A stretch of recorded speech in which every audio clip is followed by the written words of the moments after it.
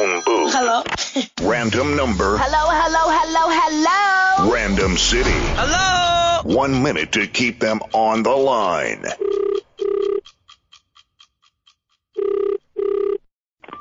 Hello. Dad? Hello. Oh my word. Dad! This might come as a surprise to you. I hope you're sitting down. Are you sitting down? Yeah, we can talk. I don't know where to start, man. You are speaking to John and I'm your son.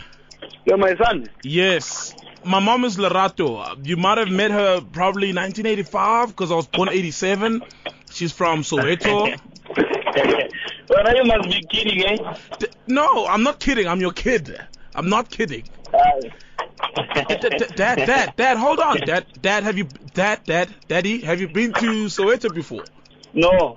No, but my mom was from Soweto. I don't know where you guys met. Like she can't talk anymore, you know. So, but all she gave me was this number, and I'm so happy to hear your voice, man. How come she's your mom? You don't know where she's from? No, she's from Soweto. And you guys met. I'm not sure where you met, because I mean, she used to be a nurse, so she worked in Bloom, she worked in the Northwest, she worked in KZN, she worked in the Eastern Cape, she worked in the Western Cape. She worked all over the country, but she's sure. She showed me a picture of you. I even have your nose. I even have your nose. Do you know my name? Dad? How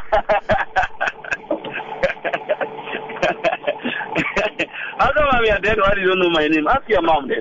Dad, I can send you a picture, Dad. You can't, like, I want to meet you, Dad.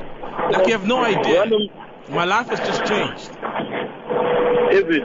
Dad, I love you, Dad. Hey, bro, let me tell you something, eh? Yes, Dad? How old are you? I'm 28, Dad.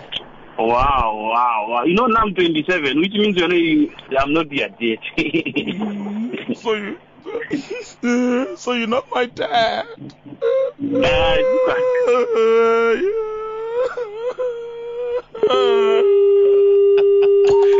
phone booth.